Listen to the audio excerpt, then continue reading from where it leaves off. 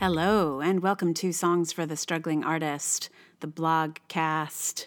My name is Emily Rainbow Davis, and I am happy to be talking to you. It feels like it's been a really long time since I did one of these, but it's really only been a week. So I went to a conference. That's why I think a conference is one of those things that just, even if it's only a couple of days, which this one was, it still feels like a month. So much stimulation, so many people to meet, so many people just like in one room. Woo! So I went to a writers conference, the Society for Children's Book Writers and Illustrators, a society which I joined a few months ago. And you know what's funny? I mean, it's also new to me, like this whole writers world. Like publishing world is so different on one hand, and on another hand, exactly the same. Like there's just something so interesting about switching mediums, especially in the arts, I think, because it's just like the same structures exist from thing to thing. There's gatekeepers in every location. There's jargon. There's,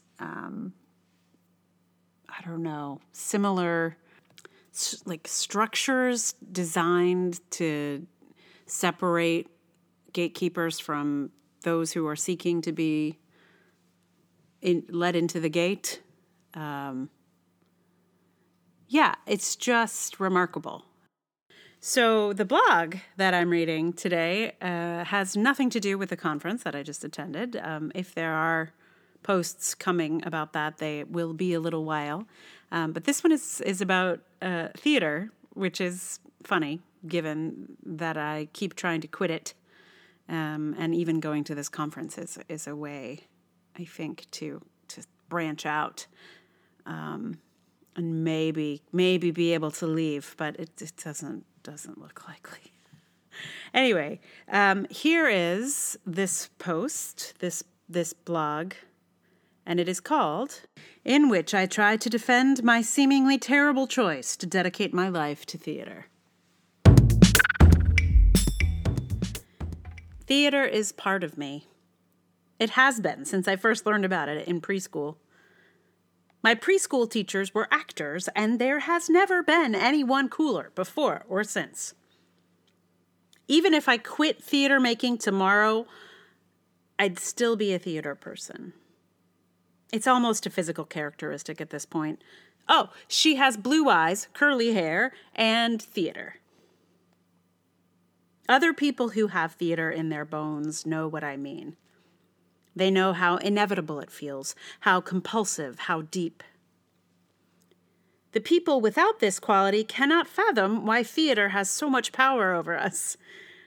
Why do we continue to do it, despite the heartbreaks, the inconsistency, and the hopelessness of the entire enterprise? Oh, how I wish I knew the answer. Theater is not logical. It may have been once, back in the old days, when it was the only place a community could really gather, when it provided the only drama or comedy around. But now, when we can get our stories on screens of all sizes, it no longer has the urgency it once did. Why gather in person to watch something if we can gather virtually? If you have theater in your blood, as either a theater goer or maker or both, you know why. If you don't, I'm not sure how to capture the magic spell the rest of us are under. Why do we go to it? Why do we sacrifice for it? Why do we dedicate years of our lives to its charms? A few years ago, after a friend's benefit for her theater company, a few of us were out for dinner afterwards, and a friend said to his wife, "Why does she still do this? Every year she keeps going, and it never gets anywhere."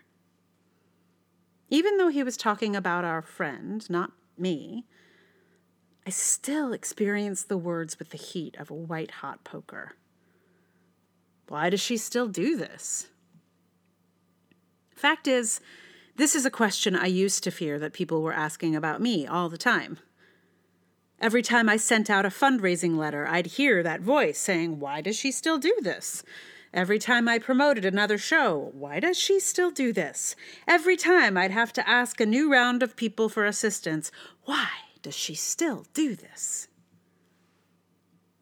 When we first started our theater company, people responded with great enthusiasm. They were sure we'd be the next big thing. As were we. As a culture, we respond to the new. I've seen this happen to other fresh-faced theater companies when they first get started. Folks on Kickstarter love to fund that brand new project for someone to follow their dreams. But just the first dream. Maybe the second. After that, everyone expects you to have made it by now and begins to resent your asking. But the truth is, in contemporary American theater, almost no one makes it.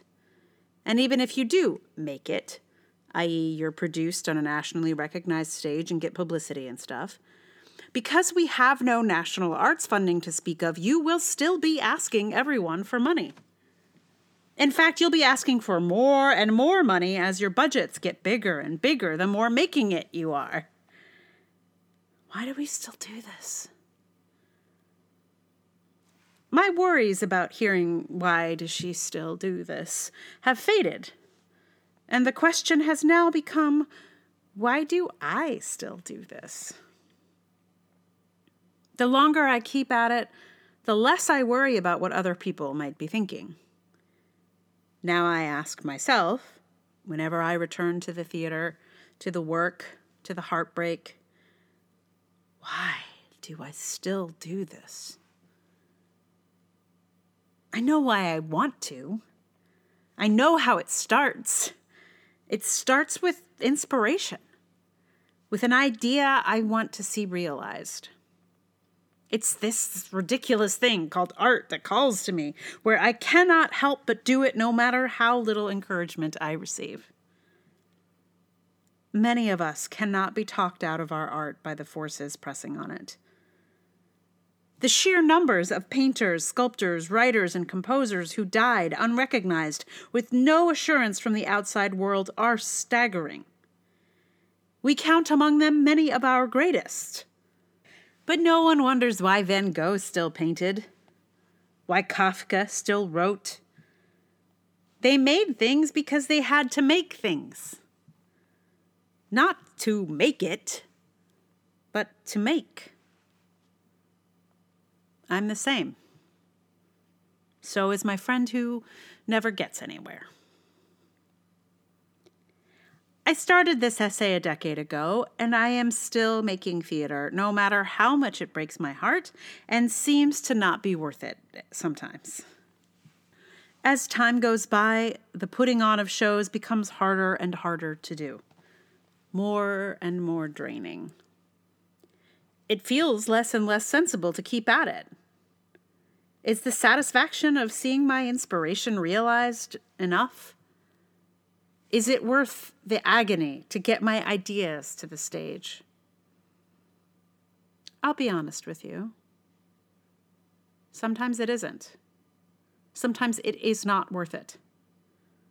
So I got my idea up on stage, so? A handful of people saw it, a small percentage of them were moved, so? Grant makers measure a company's worth in how many people were present that saw a piece of work. My company does not get those grants because we do not reach a lot of people. Maybe that means I should just quit. Sometimes I really think I'm going to. I can do so many other things, after all. Perhaps I could be satisfied with fiction, with music, with writing about art, but we could just go on, dreaming of our future audiences who will, one day, understand what we are trying to do, while they miss it today. The major difficulty is that because our medium is live and ethereal, As theater makers, we don't really stand much of a chance to be recognized when we're gone. But it doesn't matter. We still do it because it is what we do. Van Gogh painted because he painted. Kafka wrote because he wrote. We put on shows because we put on shows. And that is why she still does this.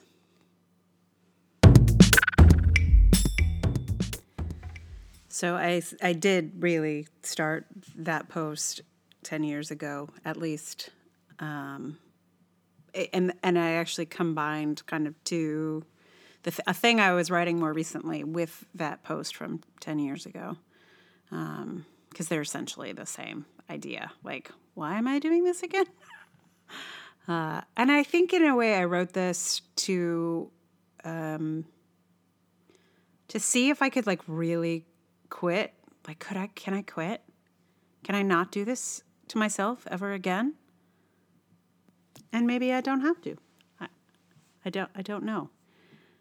The other alternate post that this post almost was one where I declared that I was quitting theater and that's it, and I'm not doing it ever again. Goodbye, everybody, forever.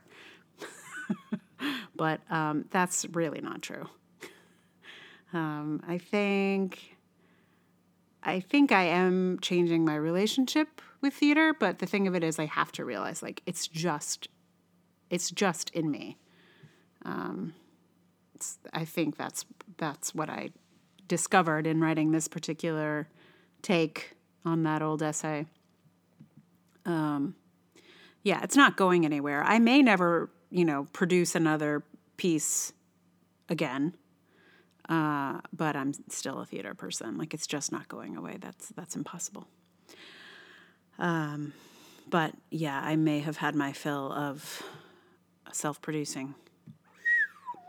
This is what it is. I'm giving myself permission to never produce another piece of work if I don't want to. So, there you are. Do not consider this my retirement, because it's not. But, yeah, it's permission. And if you want to quit something or not do something anymore that you don't want to do, I also give you permission to not do that thing anymore. And only do it when you just can't help yourself. Yeah. So I was trying to think of like what song I wanted to put here, and I was like, oh, aren't there any songs about theater and loving theater? And I couldn't think of any. And then I was like, oh, I wrote a song. That's exactly it. I have the perfect song. I wrote it. I wrote it many, many years ago. 20 years ago? 20 plus years ago? Yeah, 20 plus, 20, maybe 25 years ago. And I was like, oh, but I can't put that because I'm sure I've recorded it before and put it on some previous podcast. And I looked, and I have not recorded this song before, as far as I can tell. If you listen to it and you're like, oh, yeah, Emily, you totally did,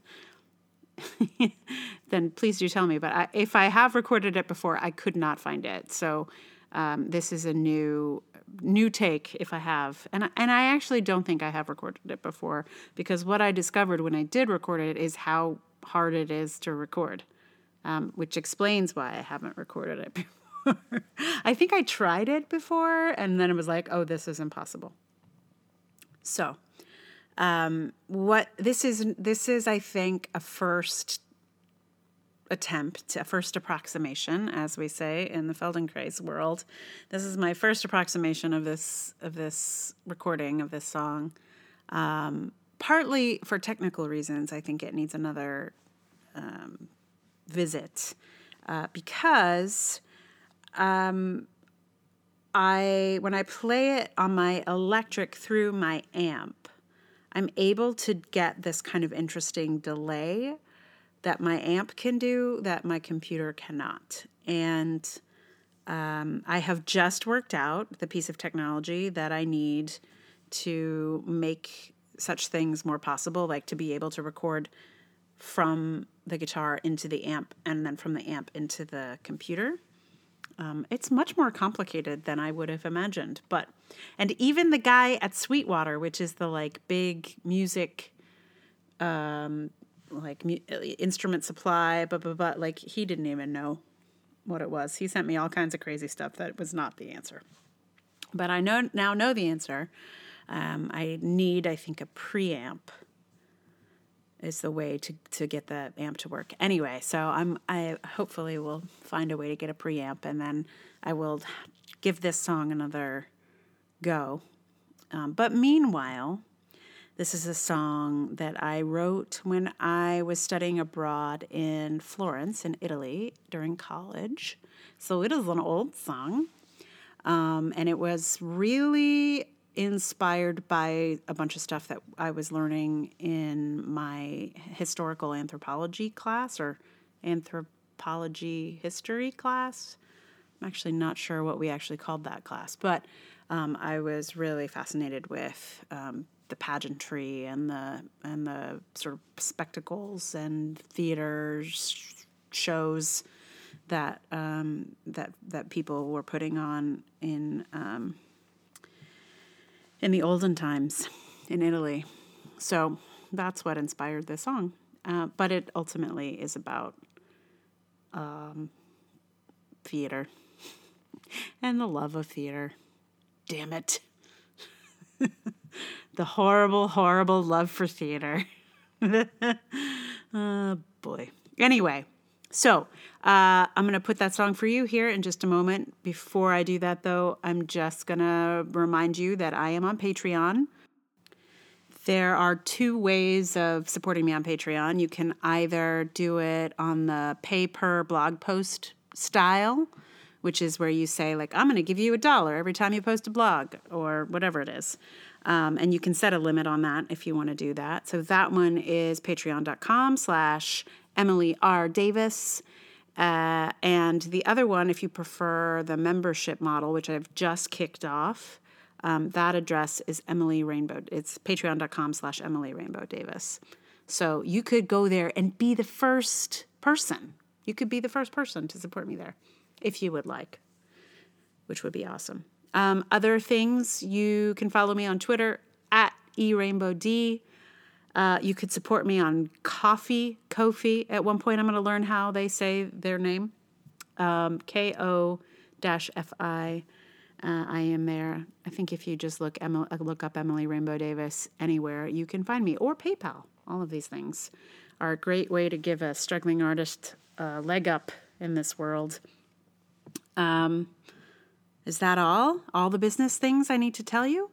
Yeah, do any of those things. Oh, join my mailing list. If you haven't joined my mailing list, and you probably haven't since I only have 3 people on my mailing list, you can do that on my website, which is emilyrainbowdavis.com. It's just a little window that pops up that gives you the opportunity to give me your email, and I promise you I won't email you all the time. It'll be once a month tops because I do not love emailing. That is just the truth. So, all those things. And now I will sing to you. This is a song called I Am the One.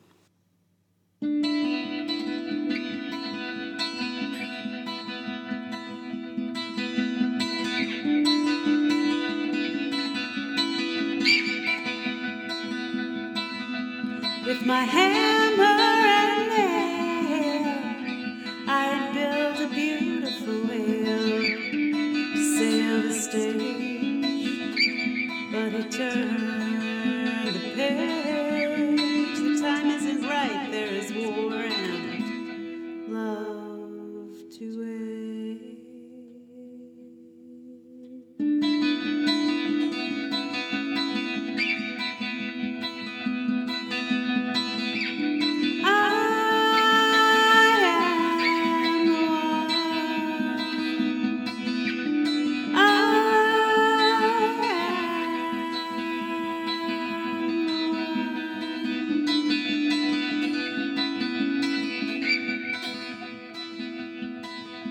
After months of war days, he came to me to say,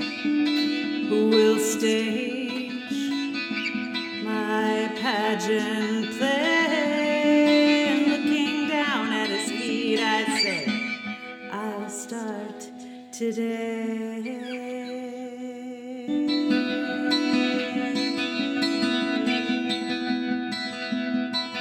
Because I am the one.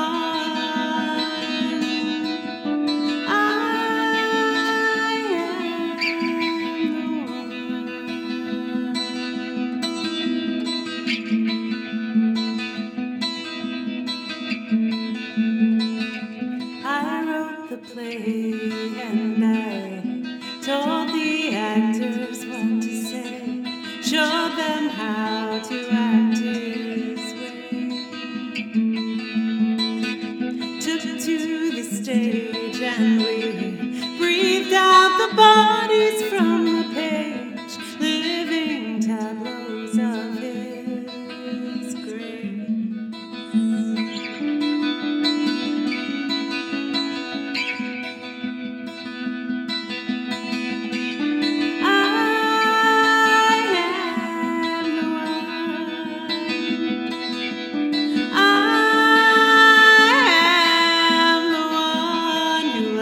Too much, I loved it too much, I loved it too much.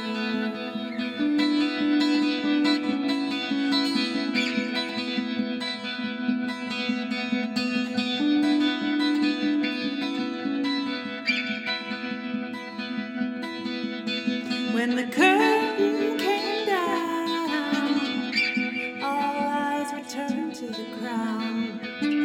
Truth revealed, his power sealed, and dusting the light from my eyes, I forget to kneel.